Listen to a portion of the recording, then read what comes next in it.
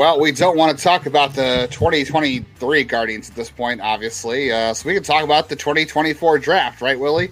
Tank for Nick Kurtz is on. Here we go. Let's talk about the 2024 draft. Now the Guardians can get Nick Kurtz. No, we're going to talk about the 2023 draft and all the things that happened for the Guardians. Haven't had a chance to do it yet because Willie and my schedule didn't really match up last week because Willie decided to take a vacation or put off his work for another week because we found out there is no such thing as a vacation. It's only work you're not doing till next week, right? Absolutely true. I just ended up with twice the work to do this week. Yeah, that's what you wanted, but the draft was a nice little respite for you, right? Absolutely. I completely forgot about work for a little while.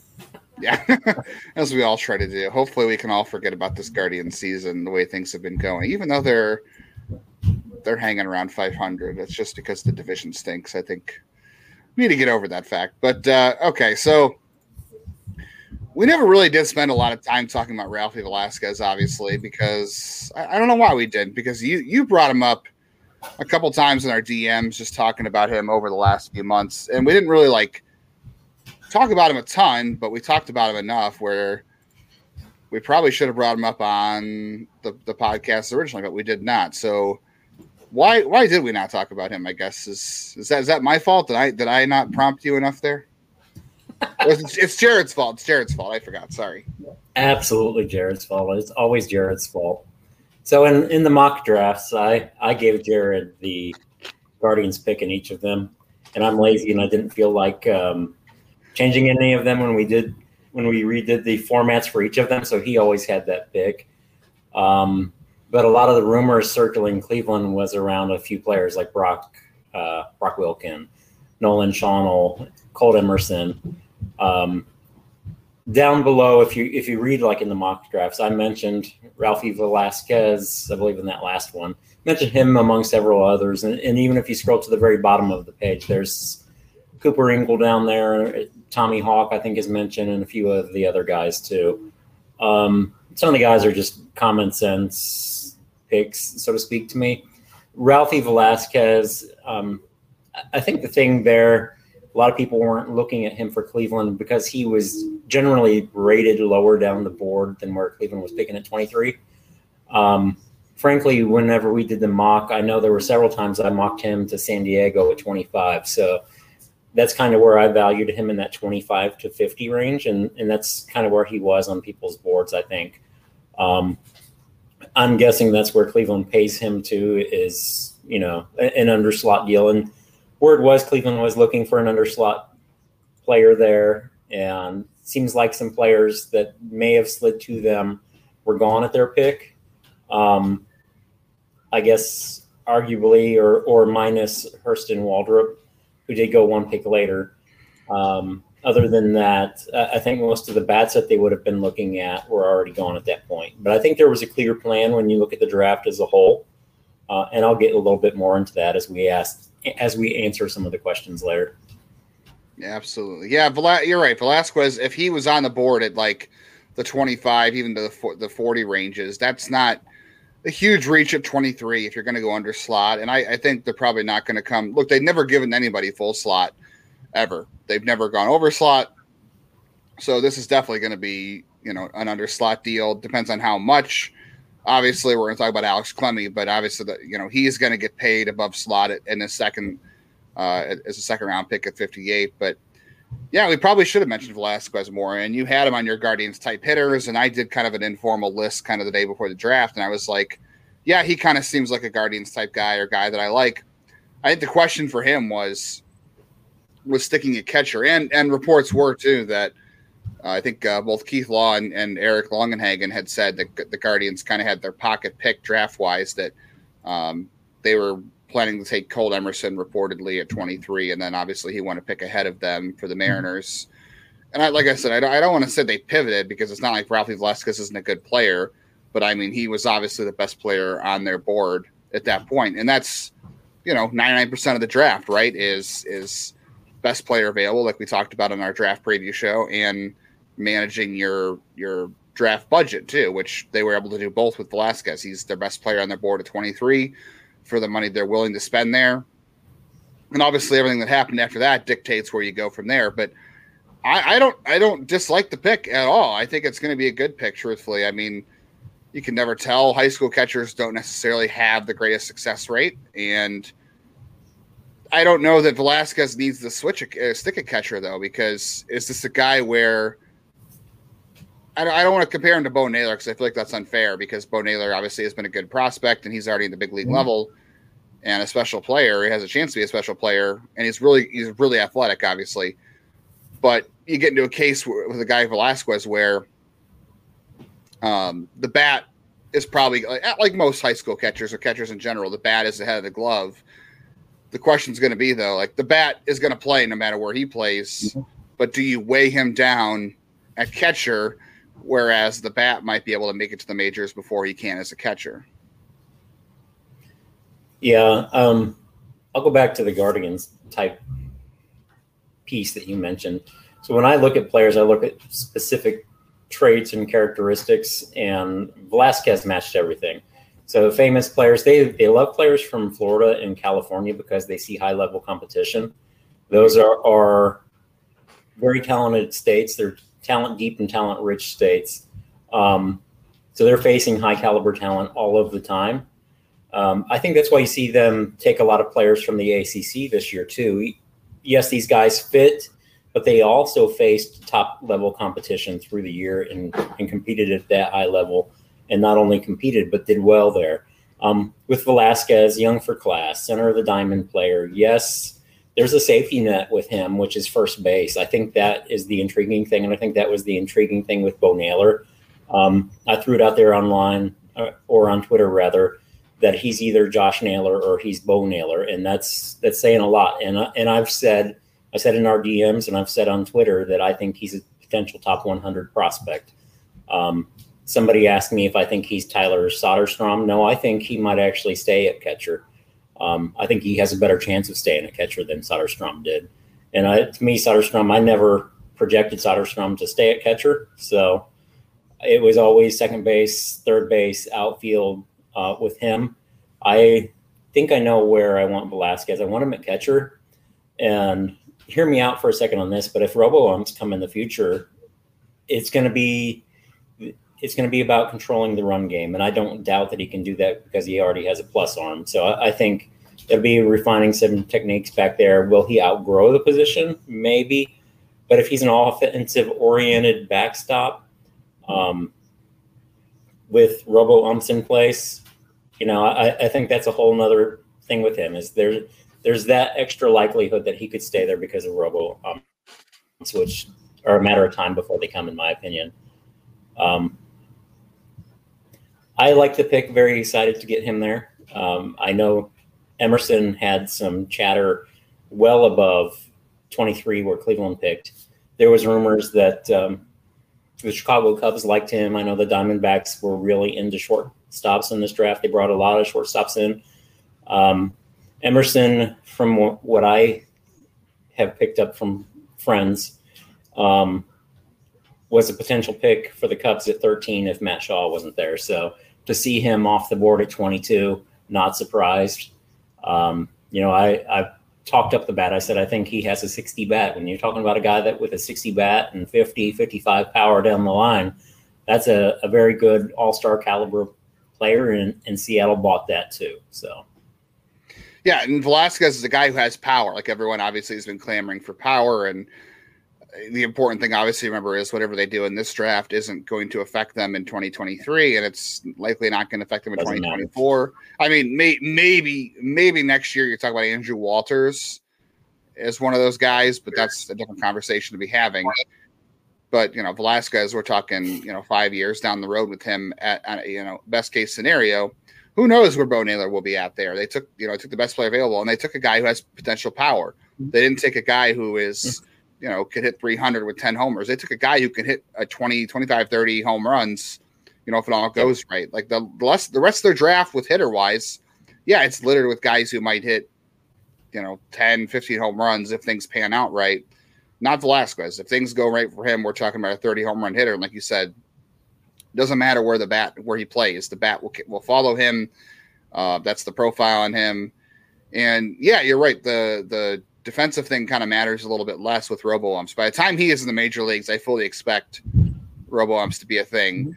And when you eliminate framing, like you see a lot of these guys adjust how they crouch. You know, you've got the one leg technique, you got the frog leg technique, and all of that has to do with better chances to frame low strikes. If you don't have to worry about framing, you can go back to an original catching stance, just very normal. Yep. And all you have to worry about is blocking and throwing. So that if that takes away one of the three things you're thinking about, you know, blocking, framing, throwing, if you don't got to worry about framing, then you can focus on blocking, which, you know, who knows what Velasquez will be like. And you're right. He is a little bigger at 6'3" for a catcher. That's kind of big. It's not, you know, not too big. No. But, you know, there obviously were reports, too, that he already got himself in better shape between his junior and senior year to be more athletic and to put that kind of vaulted him up draft boards, too, was he kind of changed the shape of his physique between his junior and senior season. So he's a bit more athletic and slender now, which is good for him as well.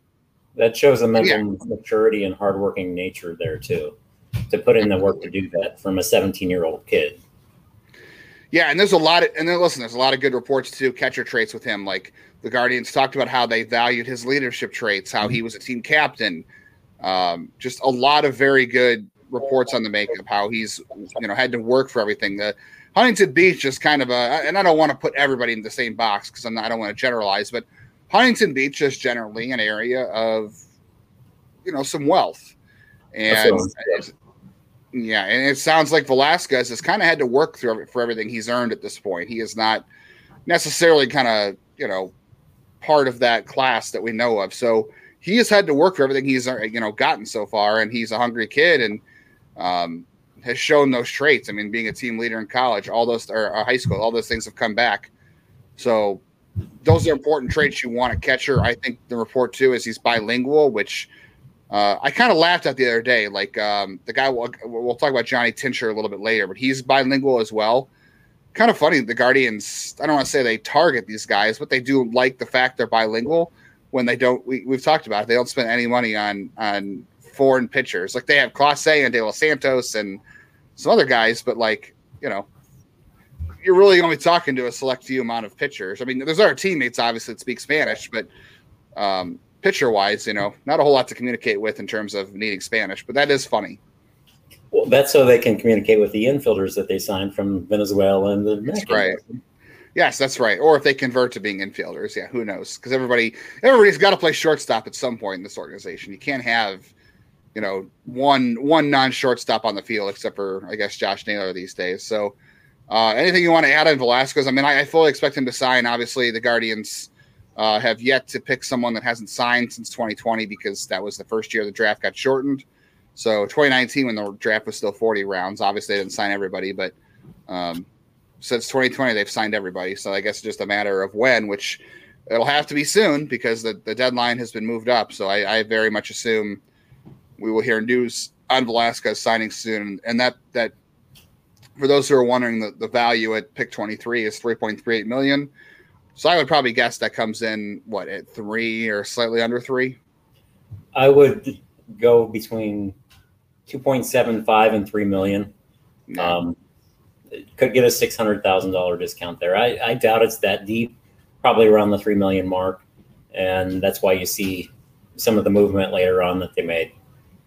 Yeah, so that money is going to go to Alex Clemmie, who, by the way, at 58 is a $1.4 million value, and he is committed to Vanderbilt. But he has already tweeted about how he's going to sign, or he's ready to get to work.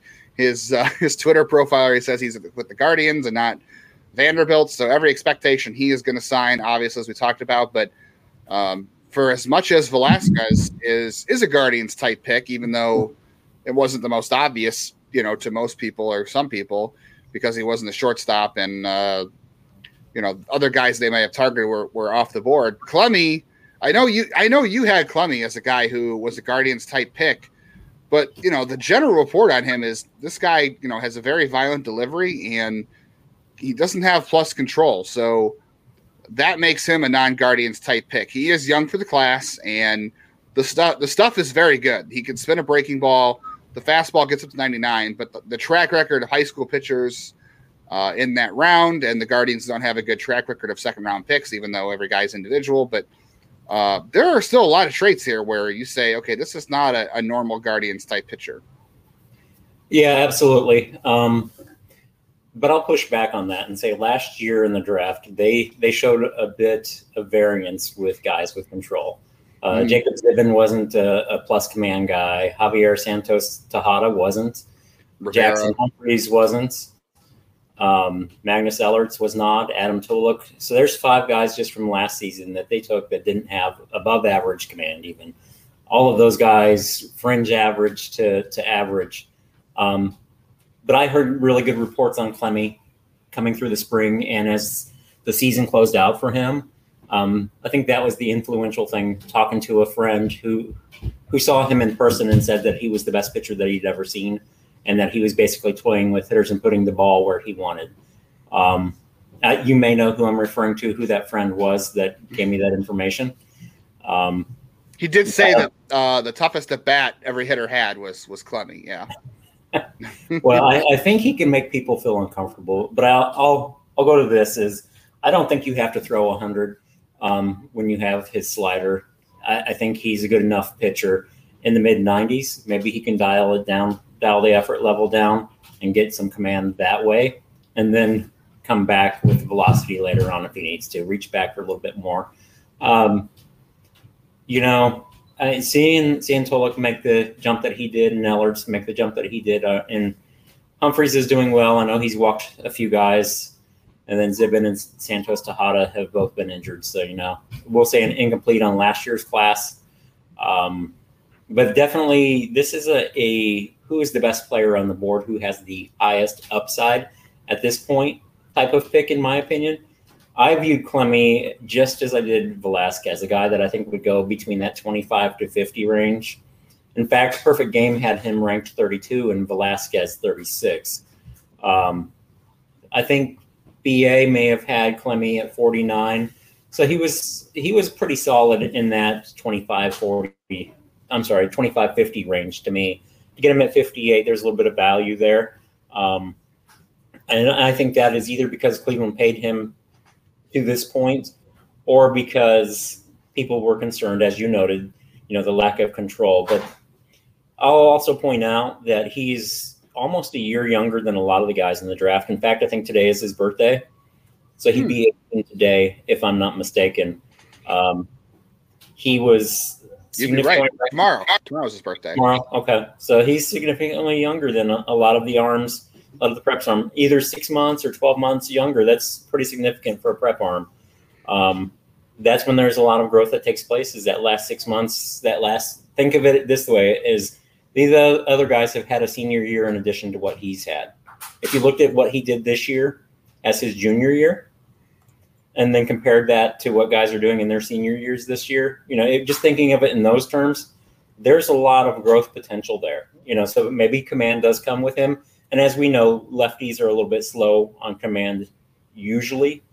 Hopefully they're able to develop that. But that upper 90s, touching 100 miles an hour, the slider, the changeup, a lot to like there. There's a potential number 1, number 2 pitcher if everything clicks. That's the thing. That's a big asterisk with him if everything clicks.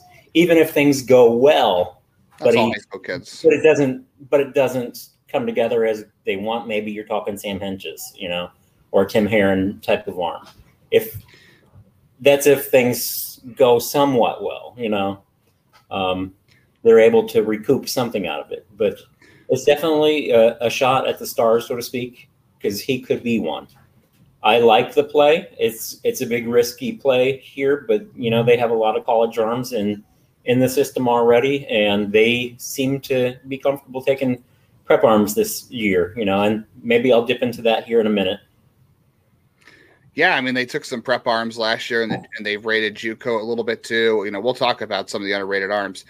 The pitcher strategy has been interesting the last 2 years because, obviously this all depends on the strength of the class too, right? You can't take guys that aren't there. You don't want to reach for a pick.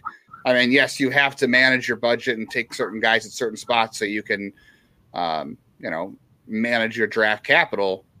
as some teams, are good at that and some teams, are not. And there are teams this year who will not sign all 20, 21 players either because of the way they handled things. And that just happens. But the Guardians do get all the guys in the system, so they do manage their draft capital, and they always spend to the upper bounds of their limits without sacrificing a pick the next year. So they often go over. Clemmie is not a reach at 58. I don't think he's a reach there. It's, looking at track record, it's a high bust rate in the second round. It's a high bust rate with high school pitchers, as always. And you're right. Yeah, he is young for the class. He's only 17, and he's a cold weather arm, too. He comes from Rhode Island, so he's not playing in your typical Florida, Texas, California area. So on one hand, you have the concern about competition, right? Because, he's not playing in Huntington Beach. He's not playing in Florida. But he is not getting the reps that he would get elsewhere. So there's a lot of upside that he just has not even come close to yet. Like how high is the ceiling that he hasn't seen yet because he doesn't have the reps of a California kid or something. By the way, another point on Velasquez too. He turned 18 in May, at the end of May. So, a good bulk of his senior season, he was also 17 years old as well. So, he probably played a month of his senior year at age 18. And like you said, Clemmie did not turn 18, and he doesn't turn 18 until everybody's listening to this podcast. So today's his birthday. So, go on Twitter and wish him happy birthday, I guess. It's an interesting strategy, though, because typically they do go for the generic college pitchers who have good command, and they help guys throw 90, 92 to 95, 96 or whatever. I don't know. I don't know if it's that were their guys not on the board they felt good about. Like, obviously in the second round, guys we thought that they'd be interested in, like Mitch Jebb, gone, Sean Sullivan, gone, Colton Ledbetter, Brandon Sproat, all off the board at that point. So like you said, you take the best player available on your board at that point, and obviously that was Clemmie for them because it wasn't about money with him because he's obviously going to get over his slot. There were some college arms that were there, like Jackson Baumeister, who went the next round. Yep. Joe Whitman, Jackson Wiggins, Cade Kuehler, all guys who thought could be a fits. But, if they feel like at 58, if that's a reach, you don't want to reach there for guys that you think are lower down your board. I don't know. It's just the track record, like I said, it's not great. It's a high bust rate, but like you said, the star potential is there for Clemmie. The only thing that's tough to hear about that, though, is that you're talking like a Sam Hentges or a Tim Herron. I think Sam Hentges was like a third or a fourth round pick? Fourth round pick. Yeah, so that's not too far off Clemmie. Obviously, Herron was a lot further down the board, but he came from a different kind of program and had some untapped potential as well. But you hope you're not getting a reliever with the second pick because a lot of the stuff you said too. Made me think of Lenny Torres, cold weather kid, who, if all comes together, is a top of the rotation starter, who is young for the class with great stuff. And, we see where Lenny Torres is at today, unfortunately. Those are always the drawbacks with this type of pitcher, I guess, is what I'm saying. Yeah, there's a lot of risk. It's a high risk, high reward type of pick for them. I definitely feel a lot more comfortable with Velasquez, and then what they do the rest of day two, it even rounding out day one with their next pick. I don't know if you want me to transition right into him or not, but that was the first guy you talk about. It could be a while on Clemmie, but Andrew Walters, we could be talking about him in the majors next season. I guess the real question on Walters is, it's an elite fastball in terms of velocity and the spin of the pitch. So it's got good shape, which is great. And he throws a lot of strikes, which is great. I guess where does the second pitch come from? I think we have a question on that too, right? We have for our buddy Quincy, he said, what secondary pitch do you see the Guardians focusing on to go with Andrew Walters' fastball? And I guess it's a slider, right? It's got to be a slider. Yeah, he has a slider. I couldn't tell if it was a curveball or a slider, but all the reports say a slider. I thought I heard someone say that he had a cutter or he worked on a cutter a little bit too, but I didn't find that in any of the scouting reports I read. Just because I didn't find that there doesn't mean it doesn't exist. It may have just been something that he never took to the field with, so to speak. He does have a changeup as well. That's worse than the slider.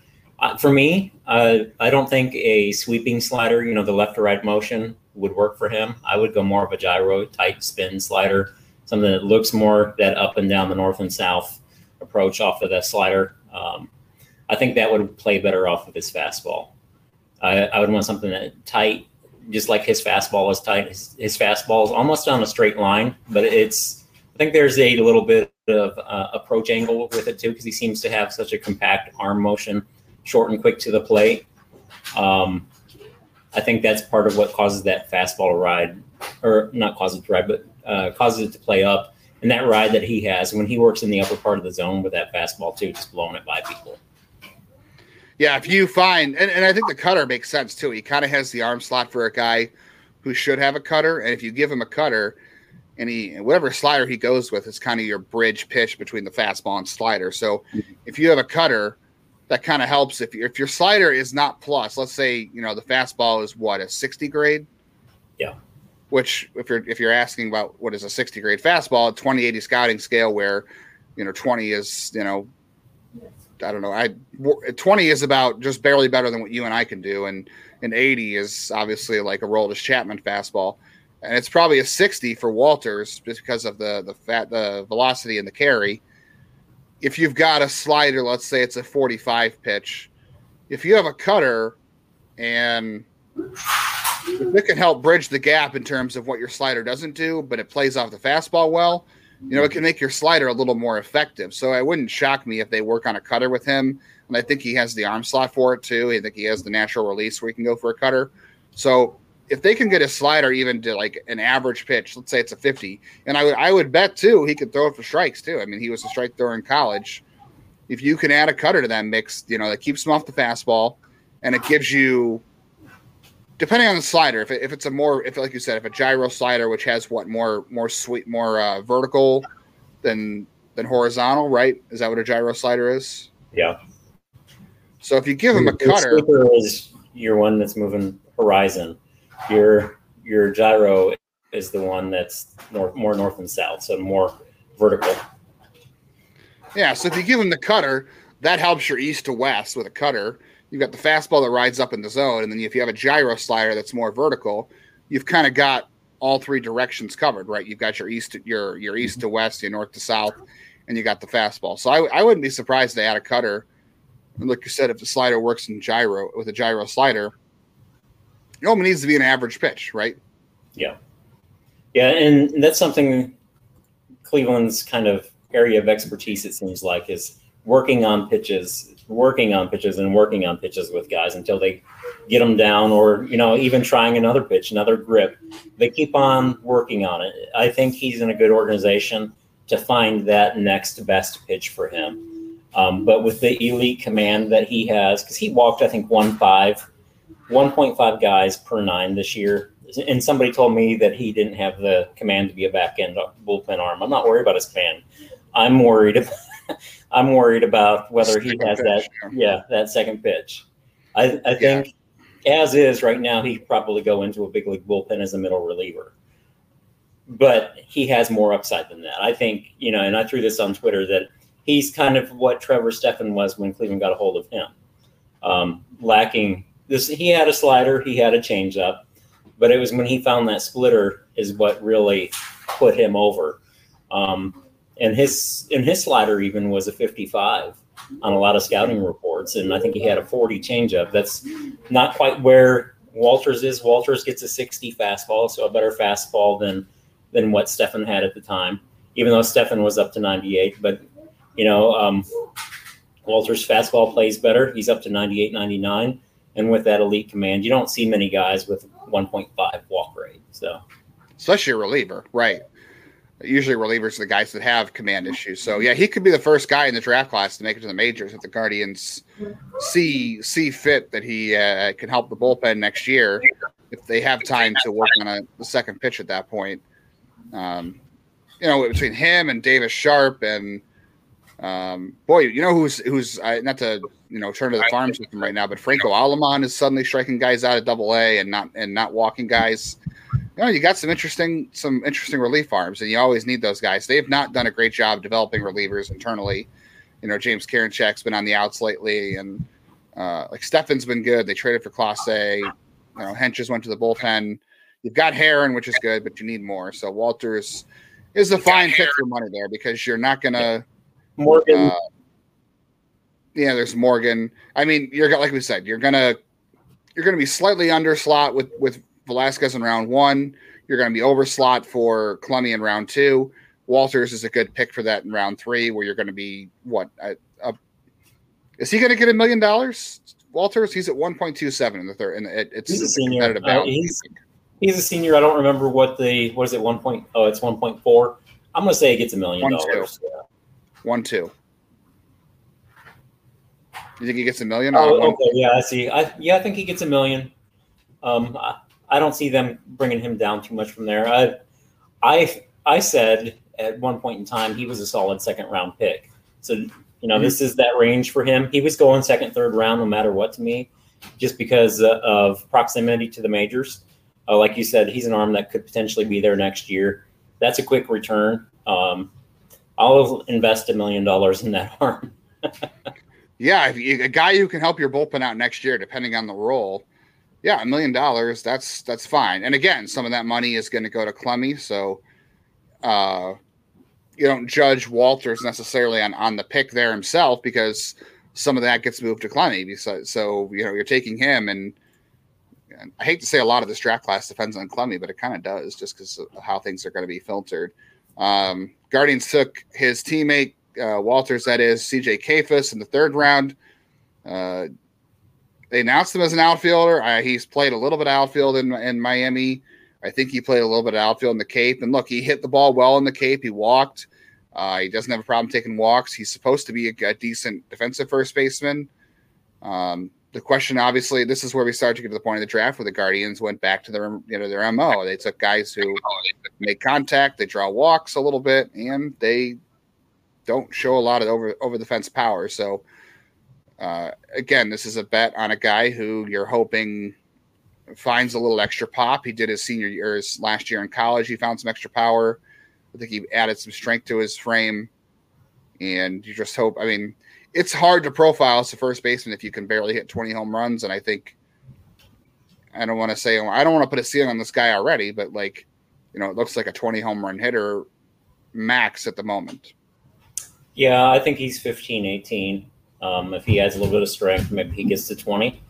I like him as a bench type piece, somebody that can play a little bit of corner outfield, kind of a Mike Caprice, so to speak, a Mike Caprice, Will Brennan guy. He's above average speed in the outfield. He can play left, he can play right, has a decent arm. Shouldn't be a right fielder all the time, but could help out there in a pinch and play first base. So obviously there's 4 positions he can play because he can designate. He'd be designated hitter too. So I think that's a useful piece. He did well in the ACC too, another ACC talent there. Yeah. And Cleveland got quite a few of them. I think it was like 6 in a row or something like that at one point. Yeah, it was a very SEC heavy draft. It took Clemson catcher Cooper Ingle with their next pick in the 4th round. Cooper Ingle's a guy you and Jared were all over. I guess the question is, does he have? Well, okay. There's not a lot of power here. Cooper Ingle, he hits the ball on the ground a lot. He doesn't walk a lot. Doesn't strike out a lot, which is good. So he's a very typical Guardians type hitter in that term. Looks like he has the arm to stay behind the plate. What does everything else look like? I guess is the question. Yeah, I think it's a good hit tool, good contact guy. He's not going to hit a bunch of home runs, as you alluded to. He's not going to drive the ball out of the park. He's going to put the ball on the ground, drive it in the gaps, hit it where they're not, take advantage of a little bit of his speed because he's athletic for a catcher. I kind of said, just to bring back an old name that people may be familiar with, but Tony Wolters. He may be that sort of athletic backstop. I think his ceiling is a backup, and I think that's a good ceiling for him, for Ingle. Yeah, the 4th round there, I mean, I don't know. It's not an exciting pick in the 4th round, but you see if he can hit enough to hit for average, and if that's enough to play. And I think this is one of those plays where you're coming in and getting a guy that you like, and get him a little bit under slot, and you're prioritizing a position that you like. You're getting a guy at a position that you like him at because he does have some positional versatility. He played a little bit of second base and outfield too. So he can play the corners. He can play a little bit of second base. He can catch. He has the athleticism for that. I'd like to see him get a little bit stronger and stay behind the plate myself. That's my opinion, Maybe with a little bit of strength training with some of these guys, they drive the ball a little bit harder through the gaps because they're not guys that are going to hit the ball over the fence a lot. So it kind of sounds like you just said he is the less exciting version of Cole Carrig. not to be unfair to Cooper. Yeah, he's not going to be throwing the ball 102 miles an hour. Yeah, and he's a little more versatile defensively, but he went in the competitive balance B round before the Guardians could get Cole Carrig, and he just signed today over slot too, which was interesting. I like Cole Carrig a lot. Cooper Ingle kind of sounds like we have Cole Carrig at home. Poor man's version. Yeah, we have. That's when your mom tells you we have burgers at home. We don't want to go to McDonald's, so you get Cooper Ingle at home instead of Cole Carrig. Not a knock on him. Should be a nice player. I'm going to skip over Christian Knapczyk from Louisville because we could be here for 2 hours if we talk about every pick. Infielder who might not play short, maybe he will. Contact. I think he's a second baseman, and I'm okay with it. Has good speed. Yeah, hits at the 90th percentile exit velocity, so he's hitting it hard where they're not and using his speed. I have a lot of favorite day two. I don't want to say he's my favorite day two pick. Okay, who is your favorite day two pick? Is it the next guy or is it somebody else? There's 3 of them that I really like, and I like Ingle. I like Hawk. That's what I was going to ask. That's my favorite. Hawk's my favorite is a favorite. I think he's a sleeper in this draft class. And then I will go with Alex Mooney, my favorite pick of day 2, I think. So Tommy Hawk, not even on that list, really. No, well, I mentioned Hawk. I liked Hawk a lot. He's a gamer, grinder type of guy who gets the best out of his size and his tools. Elite level speed, So I think he's a infielder turned outfielder too. So he is. I don't want to throw the name out there, but I know a guy that played a little bit of infield, then turned outfield. So you just had to go and ruin it. Yeah. Well, there is somebody tied that same name to a favorite player of mine, Petey Halpin. So I had the name drop. Vengeance is mine, Justin. Yeah. Tommy Hawk, there is some Miles Straw to his game. I know people aren't going to be excited to hear that. Look, the hope when you take one of those guys is they are a little better offensively. I think Tommy Hawk, look, it's probably not a lot of juice, but Miles Straw has not hit a home run in 2 years. I'm gonna say that Tommy Hawk has a little more power than Miles Straw. He is really fast. He plays against center field. I think Tommy Hawk goes out there looking to disrupt the game. He is a disruptor. Yes. And I feel like Miles Straw tends to be a little bit passive sometimes with some of his skill set, even though it's in there. I don't think that's Tommy Hawk. I think Tommy Hawk is a guy who wants to go out there and impact the game multiple ways. He is looking to be in the action. That's what I like about him. Mm-hmm. He's a guy who I think at the top of the if he hits the top of the order, if things go that well, he's a guy who wants to go out there and cause havoc. And I feel like sometimes Miles Straw is, a little passive. And I don't think that Hawk's going to strike out a little more. I think. Yep. I wonder if Tommy Hawk is more like Greg Allen. More like, did you say Greg Allen? Yeah. Yes, I said he's not Stephen Kwan because he's more aggressive than Kwan is, but he's that size, that same sort of power production I think you'll get out of him. But he has Ahmed Rosario speed, since Ahmed seems to be one of the fastest guys on the team. I think Hawk is that type of base runner and defender. I don't think he's a natural out in the outfield yet, but he definitely improved this year from everything I've read and heard on him too. Definitely can range all over the place with that speed and fearless out there, like you said. That's what I really like about him, but not my favorite pick, and not because none of that, but I like the guy who went just the round after him a little bit more because I had him as a higher rated player, which is Alex Mooney. He's a shortstop at Duke. He was a sophomore eligible player. Some wonder whether he's a second baseman or a third baseman. I think I threw out the name Mark DeRosa as somebody that maybe he becomes that sort of player, somebody that can move around, play a little bit of different positions in the infield. You're not going to get a ton of home runs from him. I think 12, 15 if he hits peak. But here's the thing. He's similar to Tyler Freeman in that you got the positional versatility, but he also is going to get on base, has those contact skills, and he gets hit by pitches. That's an underrated skill set. And I think it's something, that Cleveland takes advantage of those guys. That push up that on-base percentage. Yeah, I like Mooney quite a bit too. He had a so-so Cape, and he played good defense on the Cape. People liked him a little bit. Yeah, I don't know if he's going to play shortstop, but I think he has it in his tool belt. Mm-hmm. I hope he kind of ends up a little better than Ernie Clement. I don't think he'll quite be that, but I mean, he does have the quote-unquote grinder skills that everyone likes. He does have the speed, the leadership, the guy who plays hard mentality, little dirtbag in there. I agree with you. I think just turned 21 too, so a younger college sophomore. ACC talent, and I agree. I think out of all the day 2 picks, he might have the most upside still because he's a guy who could be like a fringe starter, a guy who could, play 100 games a year and really help you out if you utilize him properly, which, that's a whole conversation for another day on this team, right? Can you utilize this guy's skill set properly? And maybe Mooney's one of those guys who will need it, but I agree. And I think he's also an interesting pick in that, look, the value at pick 7 in the 7th round, 218 is 231. So I'm not saying they'll have to go too far over slot, but he's a draft eligible sophomore. It wouldn't shock me if they'll have to go a little over slot to get him either. You know what? If they went to 5, I wouldn't be surprised. 500,000 to get him. I feel like they sort of flipped picks around a little bit with some of these guys, and probably playing with money to get a few guys that they wanted. Seeing a guy like that, when I mocked him, I think in the 2nd round, 3rd round, a couple of times. I think that's where he was rated. I can't remember who had the highest rating on him. Perfect Game or BA had him. I think BA had him at 83, and maybe Perfect Game had him at 65. I liked him in that 75 sort of range. So I think it was a good pick getting him there. You probably overpay him, and then you're probably pinching pennies off of a few of the other guys before him. I think any of the 4 bats that went before him, you can pinch a little bit of money off of.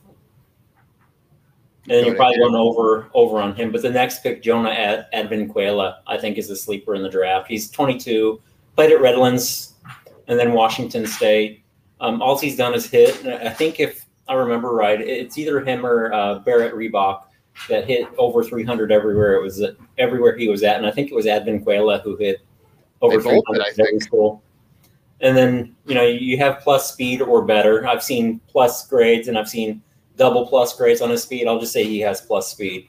Another guy that you're not getting a lot of home runs from, 5'8" probably, but somebody that's going to get on base and utilizes his speed too, because he got almost 30 steals each season for I think the last 2. I think it was 22, 28, so about 50 stolen bases the last 2 seasons. Yeah, and he's a guy who was a division. You don't see a lot of guys who are in Division III transfer to Division I. For their senior year, and he was he's a 4th-year junior, but he was fantastic at Washington State. Mm-hmm. Really good, another makeup guy too as well. So the speed is there. We'll see where he profiles best. He's already 22, so they probably pinch a little bit of money off of him too. Correct.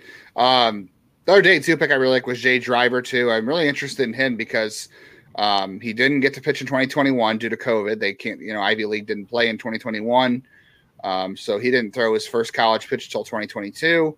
Had a little success on the Cape. He's BIP 97 in the past, which is good. Very deceptive delivery, good command. I shouldn't say good command. I think it's average command. Not quite the command you normally like, but he's got a very unique walk rate in the 4.5 range. Yeah, so not fantastic, but there is some Cape success there. A deceptive delivery. I think he's a reliever for a guy who didn't have as much reps as other guys. And this is a place where the Guardians went a lot, which we still have to get to. Is that they went with a lot of guys who don't have a lot of reps, so they feel like a lot of scouts didn't see them, so they didn't. They're better than a lot of teams. The Guardians think that these guys are better than other teams had them rated. They just think that they are underdeveloped to this point in their career. let's be honest, it's the draft. So a lot of these guys have, quote unquote, untapped potential that the Guardians are trying to find. But I think to this point in their developmental, baseball lives, they should have hit certain checkpoints, but they didn't because of lack of reps, whether that's, a guy like Jay Driver, a guy like Alex Clemmie, even maybe not necessarily Ralphie Velasquez, and other guys we'll talk about from day 3. And then Jay Driver kind of fits that mold. Mm-hmm. Yeah, I agree with you. He's a drop and drive pitcher. Got that power slider and then that fastball. Drop, drive, slide, power, all things that are, pun to his last name, right? Absolutely. Driver. You meant to do that. Matt Wilkinson, just real quickly, I want to note on this too. So I was looking, we do a lot of, you and Jeff do more research than I do, but I did a little bit this year. And I was looking at Cape Cod League, data leaders, because that's what the Guardians like. They like guys that perform well in the Cape. And I saw Matt Wilkinson's name, and I looked, and I'm like, wow, this guy has struck, had some good numbers in the Cape so far this year. Very interesting. And I went to go look at his numbers. Couldn't find him anywhere because he was playing at a JUCO and, at Central Arizona College. And he struck out a ton of batters there. I'm like, oh, let me go find out more about this guy. And then, I obviously saw his size, and I was like, all right, well, I'm not going to look any further at this because he's whatever. And the Guardians clearly thought this guy misses bats. We're taking him. Nicknamed Tugboat, Matt Wilkinson, 6'1", 270. Reports maybe he's a little bit bigger. He's already signed with the Guardians. He signed for $110,000 out of that 165.3 slot. So he comes in about 55 under slot, which is not a surprise, but a surprising pick nonetheless. Yeah, not your typical build for a starting pitcher. Not a lot of guys have had success with that. Of course, we've seen some left-handers. David Wells comes to mind. That's what I was going to say. Lance Lynn is another pretty big guy.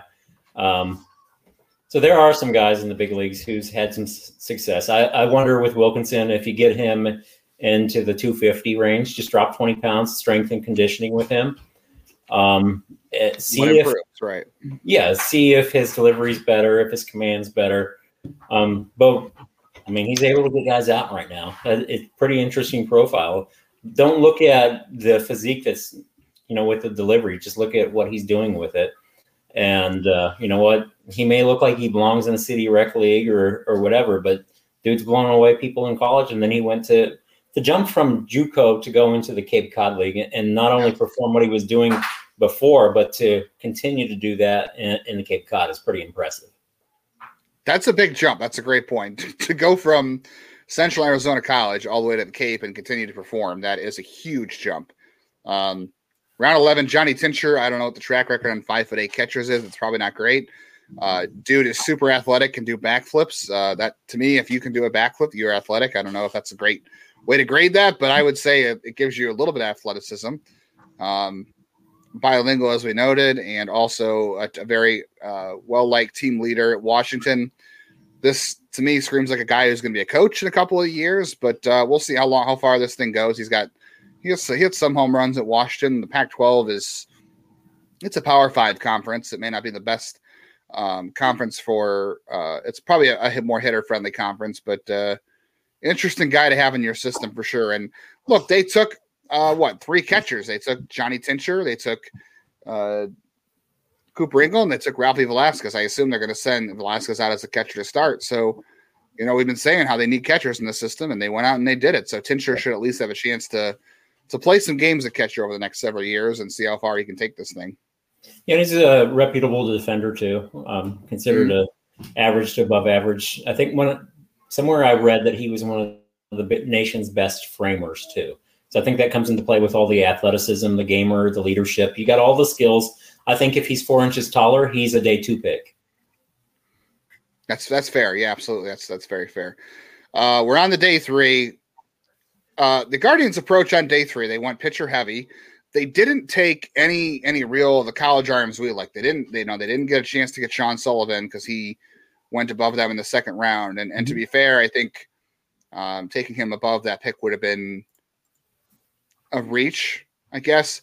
But they missed out on Joe Whitman. They missed out on Tanner Hall. They missed out on Hunter Holland. They missed out on Kiefer Lord, Seth Keener, Connor O'Halloran, and guys we all Yeah, Coleman Picard. Well, I don't think Tanner Witt is signing. I guess we'll see. They missed out on a lot of college arms, which is disappointing. So day 3, they go with a lot of arms that I want to say are guys who are late bloomers, like Keegan Zinn. Let's focus on him for a second. The 12th round pick. This is a guy who didn't start pitching until his last 2 years of high school. He was a position player before that. And now is just going to strictly be pitching, and who has been up to 96 this fastball, has interesting spin with the slider, has 2 arm slots that he throws out of. There's a lot of athleticism there. The size is good. He has room to add weight. This is like a guy where scouts just did not get out to see him as much as they maybe should have, and there wasn't as much on him as a pitcher because he didn't pitch till his junior year and is now exclusively a pitcher. So it just feels like a guy that, teams didn't see a whole lot of, and the Guardians felt like, this is a guy who could be a late bloomer in terms of development. Yeah, because as you said, he didn't start pitching until his junior season. 4-pitch mix, 2 different slots with a couple of them, and then very high spin rates. Two of the, I think the slider and curveball both had spin rates above 3,000. So that's some pretty premium spin rates you're getting there. I think his fastball was even in the 2,500 range, 2,600 range, if I remember right. So all of that's high spin stuff. You're getting a guy that played center field and pitched a little bit. Again, they're banking on their ability to develop that.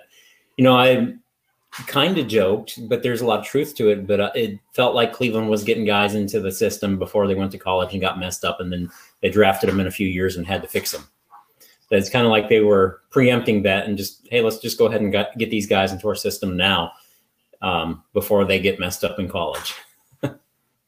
Yeah, that's fair. Yeah, fastball 96, like you said, the slider 3,000 spin rate. The curveball is up to 2,900, 3,100. And he's got a splitter that's in the high 70s as well. So it's a good 4-pitch mix. I'm really curious to see what happens now that he's pitching full time. And like I said, there's some athleticism there. Just seems like a guy that maybe scouts just didn't, except for the Guardians, didn't get out to at certain points. I don't really know a whole lot about Lake Mineola High School, but yeah, it just seems like a guy that teams and a slender frame too. If I remember right, this is just off the top of my head without looking. I think he's 6'3", 165. So you can add some weight to that, and you assume there's some velocity behind that too. It's just going to take time with him. He was a Liberty commit, I think originally a JUCO commit, and then committed to Liberty, and then obviously Cleveland liked what they saw from him, and are planning on bringing him into the system. And I also enjoy Jacob Bresnahan, who was the 13th round pick out of Sumner High School in Washington, Oregon commit. He is signed for $375,000. So that is what 2,100 and is it 250? 225, I think, over. So 225. What is the slot for past the 10th round? 150. So it's 225 over. So 225 of that will count against the Guardians bonus pool. So anything over 100,000 counts against your bonus pool. So they went over on him in the 13th round. He was about 6 foot 6'2" his junior year, so he wasn't a big kid. Kind of sounds like he had a late growth spurt. His fastball was up into the low to mid 90s as well. He's 6'4", 195. That's really good size. He was an Oregon commit, so that tells me that he had Division I upside, and they got him in the 13th round. And like you said, they got him before he went to college. And I don't know. I'm very interested in him. He's got a high arm, one of those weird arm slots they like, and that helps the fastball play up. Didn't turn 18 until late June. Yep. So he played all of his senior year at age 17 as well. Yeah, Zinn's young too. All of the prep arms minus Matt Cure are young. Yeah, Matt Cure, interesting one. Matt Cure was a homeschool kid. Played on the competition circuit, the showcase circuit a little bit. Worked on his family farm, and then was playing in front of some of the bigger showcases. Was thrown in the mid 90s. Has a very short arm slot. Can land a slider for a strike. That's 6'4", 230. Maybe there's some conditioning to do with him as well. But that's a guy too who just, again, no reps. Like, you're not playing high school ball. You're playing on the showcase circuit, which is limited. You got to travel. You can't always do that. So a guy who, had he played 4 years of high school ball in Georgia, which is, I guess, the area of Georgia he lived in, didn't necessarily offer great competitive high school baseball. So he didn't go to high school, and he, worked for his family farm. A guy who maybe played 4 years of high school ball, maybe he's a day 2 pick. I don't know. That's what I'm thinking here. Big school commitment there. Texas Tech commits too. So right, Division I. Yeah, for a guy who barely played, outside of the showcase circuit, for Texas Tech to give him an offer. I know the Big 12 isn't necessarily the pitching haven other places are, but that's still a pretty nice offer. I would know too Zane Morehouse, a guy who bounced around a couple of schools, can throw 97. Control not always great for Zane Morehouse, but when you bounce around a lot of schools, you hear a lot of different coaches in your ear. You kind of get messed up, and maybe a consistent pitching plan like the Guardians can offer helps him. I think he's probably a reliever, right? Absolutely. He's got starter build, but I think the reliever stuff, really, he throws 3 pitches, but it's really 2 because the changeup is the worst of the 3. That's just a below average pitch. But the power slider, fastball that runs up to 97. I think he's a nice relief arm with command issues. But there's big potential there. Anybody else on day 3? I don't really want to go through all these picks, but I know you mentioned Brett Reebok, who is lightning fast as well, out of Paris Junior College in Texas. Also a young kid, so I'm not sure anybody else you want to talk about the rest of that day 3. I'll just touch into all 3 of the last 3 just to give them due time since we've given everybody else a moment. So Matt Jasek was the ace from Indiana State. A nice video on him that I posted on his piece that I wrote up. I would encourage people to check that out. Good command, low 90s fastball, 90 to 92. Josh Harlow was hit in the head with a line drive.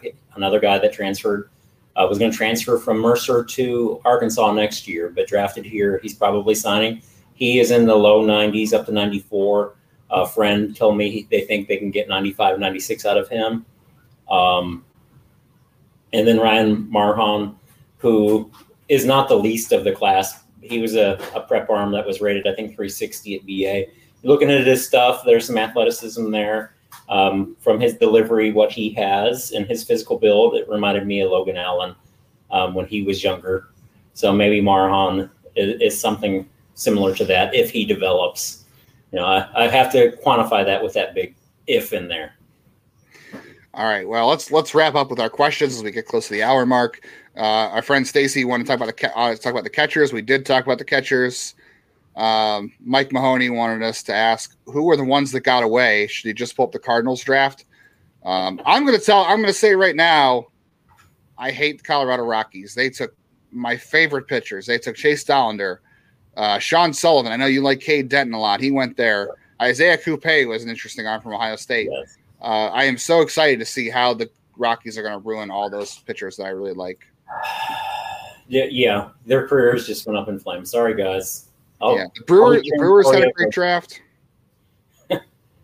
Tampa Bay nailed like 9 guys. I should just label the pieces Guardian/Rays type draft because the Rays always pummel the guys off of those lists. The Rays and the Cardinals always do. The Reds had 8 or 9 guys off of that list too. They had a really good draft. They've gotten a lot of praise for the draft. But as you alluded to earlier, I think it's way too early because who knows how one of these draft classes is going to turn out, particularly with a team like Cleveland who took 5 prep arms. There was a question in there about that too. Did they draft to the strength of the draft? Yes, they did. They went with the strength of the class. I said the best arms would start in round 2. The best prep arms would start in round 2 and down. I felt like that was round 2 to round 7, round 8 for the prep arms.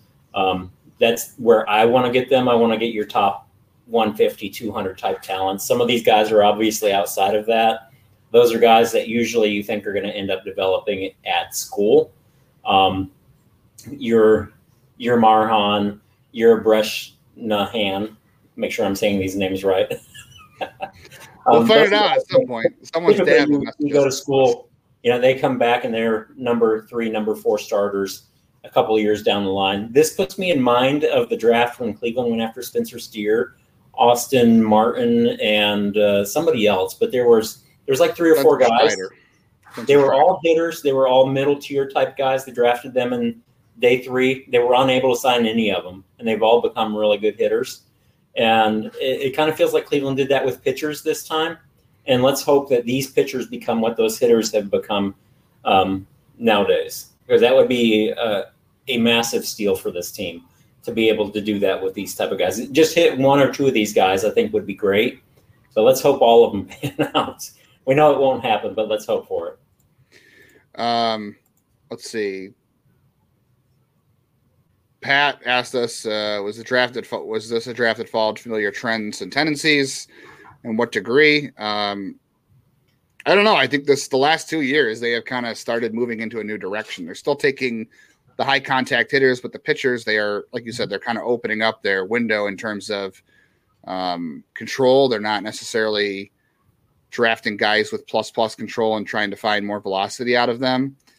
But again, that also depends on who's available too, right? You have to, that's the thing too. I think I got lost on, because I was so focused on, like, you know, I was looking at like Owen Wild or Jackson Baumeister or Seth Keener, Zach Thornton, Sean Sullivan, like all those guys kind of have certain traits the Guardians seem to have liked in the past. Yeah. But the important thing to note too is, like, okay, let's look at Tanner Bybee. Not every college pitcher you take is going to be Tanner Bybee. Okay, that's not always the case. Tanner is a different talent, and because he put the work in, you have to be able to identify guys' deliveries. Like, okay, with his delivery, we see this particular trait where if we change it, he'll start throwing harder and his stuff will tick up.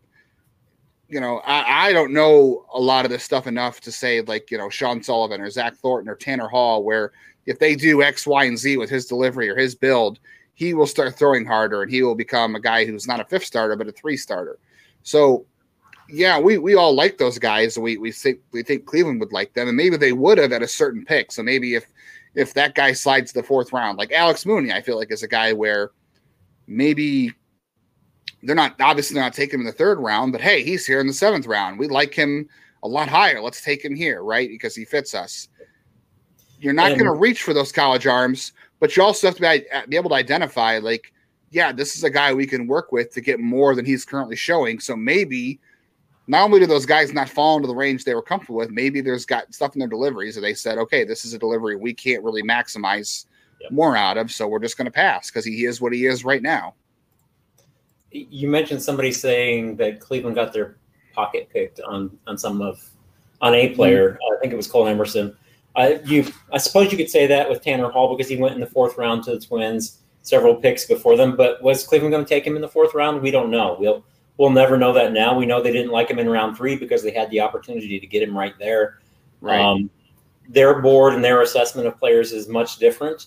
Hall is somebody that typically they would have taken in the past, but I think really this was let the board come to us instead of us going to the board, so to speak. So that's why you have a run on bats for Cleveland back to back to back, so to speak. And then when it went to day 3, I think it was like, okay, we're light on arms. We need to be creative, and they went with a creative plan into this. They had a strategy in place. They weren't, tripped up by any of this. The whole plan, or the rumors were, they were going to go under slot at pick number 1 or pick 23 overall, and set up the board the rest of the day. That's what they've always done. That's what they did there. I don't think Emerson signs, the same contract Velasquez does and allows them the flexibility that they'll end up later on. Maybe they can make that up at pick 58. You end up with Joe Whitman or Cade Cooler there or somebody like that instead.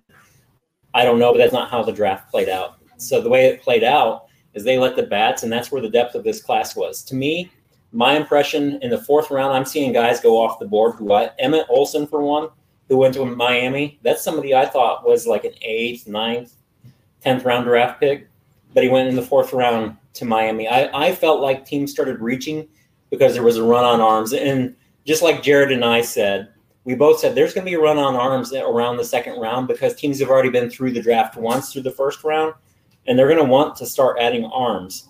And if they didn't get them in round 2, then they went after them in round 3 and round 4. So that's where you had it seemed like a run on arms to me of college arms, round 2, 3, and 4. And Cleveland just sat there and they didn't panic. They let the college bats fall to them. They took them. And then they took a few guys along the way. Who knows? Maybe Kyle Scott from Lackawanna College in Pennsylvania becomes a power reliever for Cleveland or something like that. He's got a 3-pitch mix, maybe 4.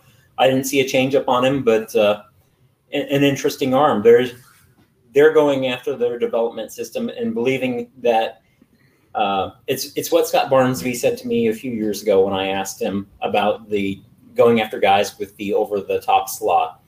He said, we feel like we can develop anyone, any arm. And I think they've really proven that these last 2 years, going with guys with different slots, different deliveries, not with the same command that we've seen in the past, and willing to take some risk on them guys. I applaud them for that, for not being stuck, because you limit yourself on talent if you are only willing to go after just the one type of guys. So then you end up with the same look. And that's one of the things that Tampa Bay thrives on, is all of these arms with different looks. Mm-hmm. That's a great point. Yeah, no.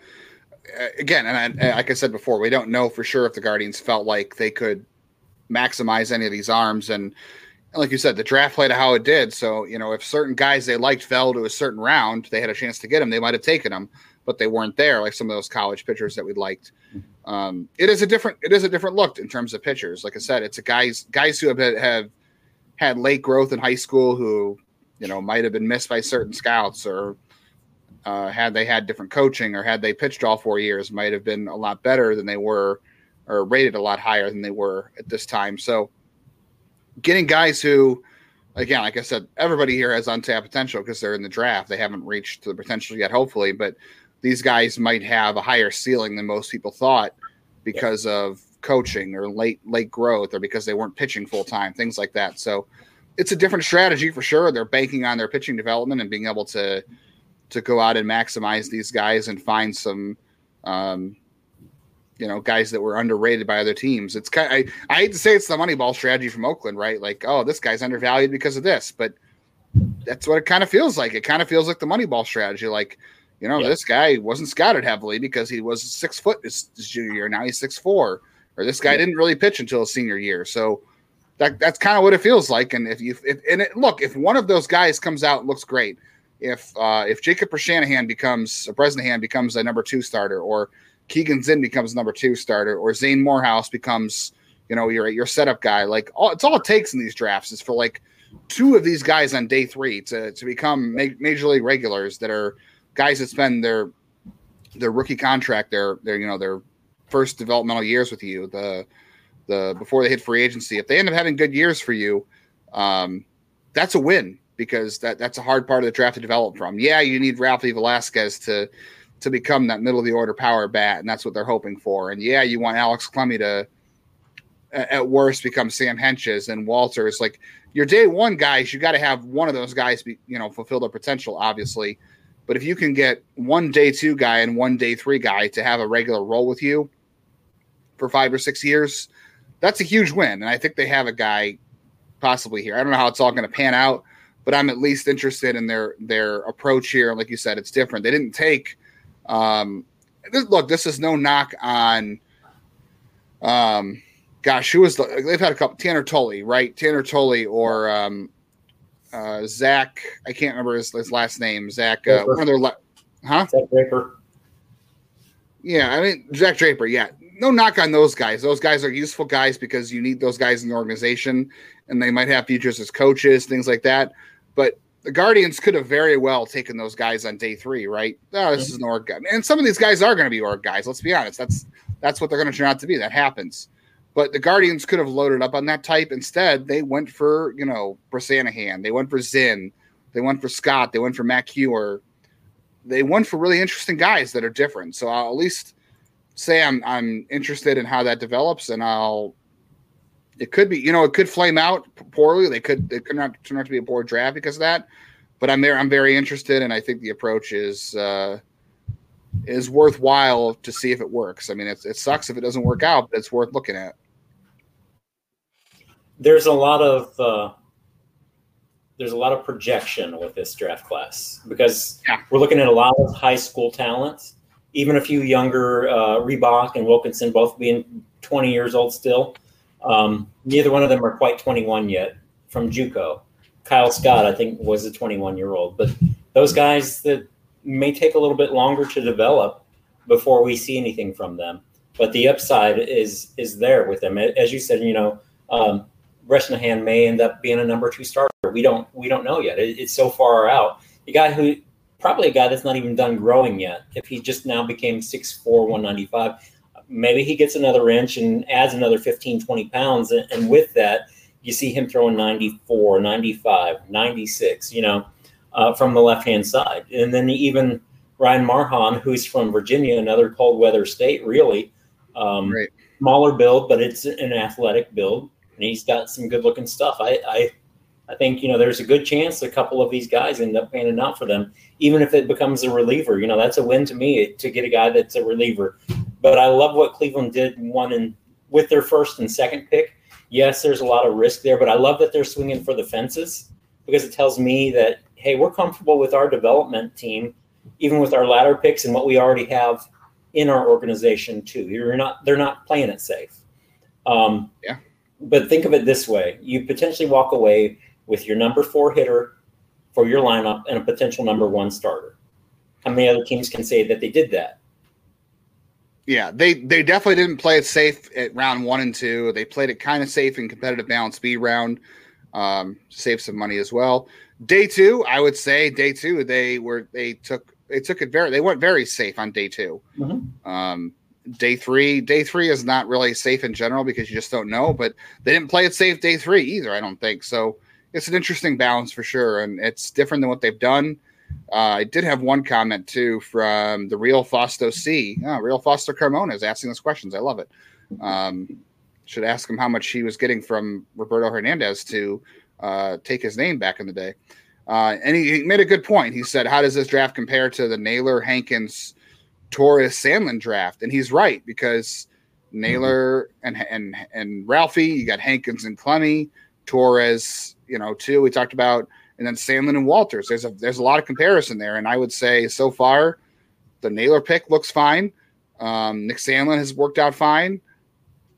Hankins and Torres, not so much. That's going to happen. So, but look, two of their first 4 picks in that draft are major leaguers and they're regulars. That's a good hit rate right there. And the careers of Hankins and Torres aren't over, and we'll see about Clemmy. But yeah, if 2 of your first 4 picks hit like that, the way that those did in 2018, that's a pretty good hit rate, right? Absolutely. Yeah. Well, we know they're not going to hit all of these guys. Typically, you're doing really well if you get 3 or 4. If Cleveland gets 5 guys out of this draft class, they've done really well. So, especially now that's 20 rounds and not 40, right? Yes. Yeah. Overall, it's a very interesting draft. I'm going to say it's probably not my most favorite draft ever, especially not this year. Brock Wilkins signed with the Brewers for $3.15 million. They got under slot there. Okay, I'm going to end on that note, and I am going to go jump into the lake. Thank you. I really wanted Justin, who would you have taken at pick 23? You were on the clock. Who are you taking?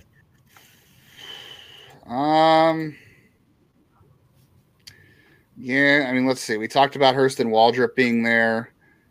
I don't know that I would have taken Farmelo. I'm not reaching for any of the second-round guys there. I don't know. I'm surprised Colton Ledbetter came to the second round. But again, if you're going to save money on that first pick, what are you saving it for? I guess Ledbetter would have saved you a lot more money for Alex Clemmy if that's what you really wanted to do. But Noth is gone. McGonigal's gone. Ty Floyd was there. I'm sorry. McGonigal was there. Yeah, McGonigal was there. I guess if it wasn't Hurston Waldrop, then Velasquez is as good as I'm not reaching for Bryce Matthews there. I know you like Kendall George. I was not there on Kendall George. No, I wasn't high on George either. I like Velasquez more than I like Farmelo.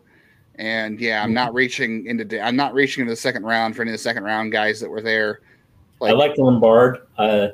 Me, I would have went Hurston Waldrop, to be honest. Yeah, I'm always a pitching first guy. I would have loaded up with pitching.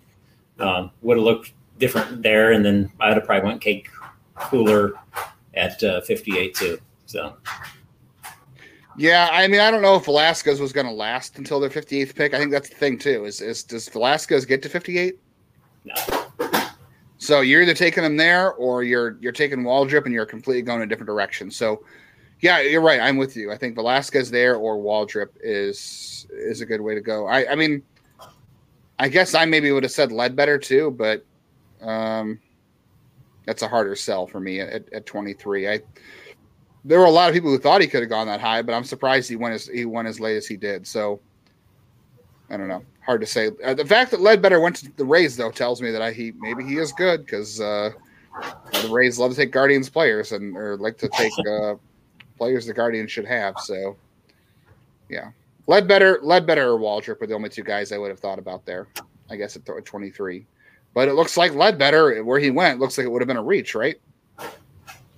Yeah, I can't remember. I think he went second round to Miami in the 40-something range, like 45, 43, something like that. Yeah, 55, yeah. Was it? I didn't realize it was that far down. I thought it was Miami grabbed him. Yeah, so. So Zane Stevens asked a few questions. I wanted to hit his questions.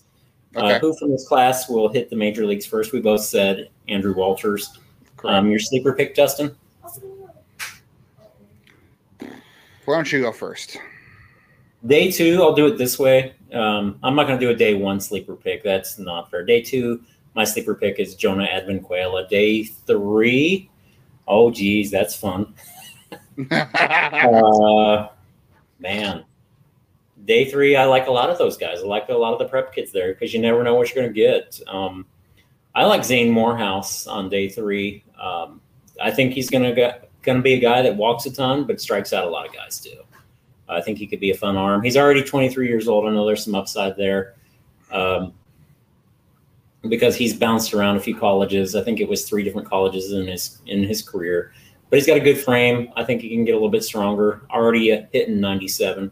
I think in this system, maybe he's a guy that strikes out quite a few guys and then walks quite a bit too. Maybe ends up being like a middle relief role type arm. But I really like Jonah Advanquela. I would say, that's my avalanche of a player. Like my son's making noise over there. He really likes that pick. Day 2, I'll say Tommy Hawk. I think if he reaches his full potential, I think he could be a leadoff hitter. So that's fun. Absolutely. Day 3, I have a hard time picking between Zinn and Bresnahan. I'll say Bresnahan just because he was an Oregon commit, so that he had a little more, college interest in terms of programs. So I'll say Bresnahan. I think there's a lot of upside there being late growth, but I like Zinn a lot too. Yeah, good picks either way. I think you'd even argue for sure there.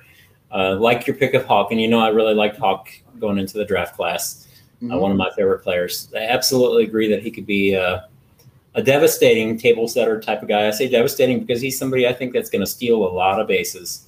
Yeah, and might strike out quite a bit for a Guardians type of pick, but you know what? I think he offsets that with his style of play.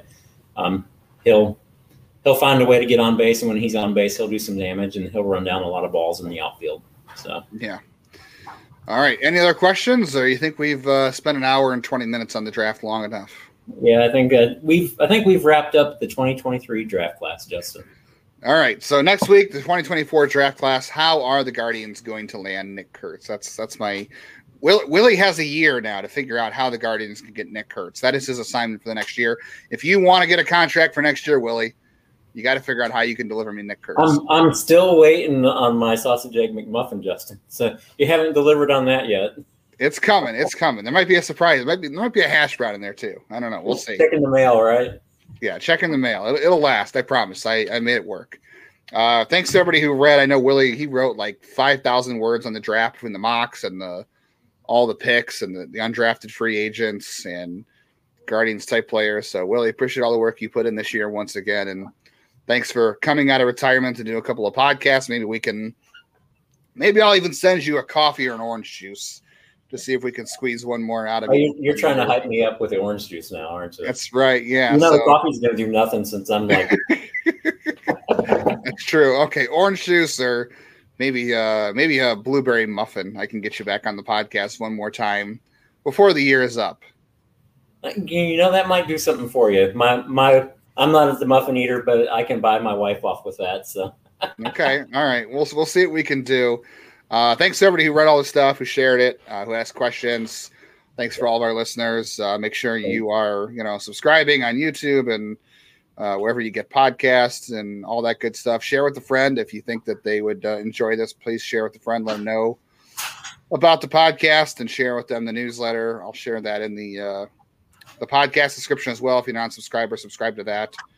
You could follow Willie on the Death Machine of Twitter at WILLHOO99. You could follow me at jail_baseball. Again, I always say we're an hour and 20 minutes. If you're not following us on Twitter, at this point, you are either not on Twitter or you are some kind of masochist. So thanks for listening. And that's going to do it for this week. We'll try again.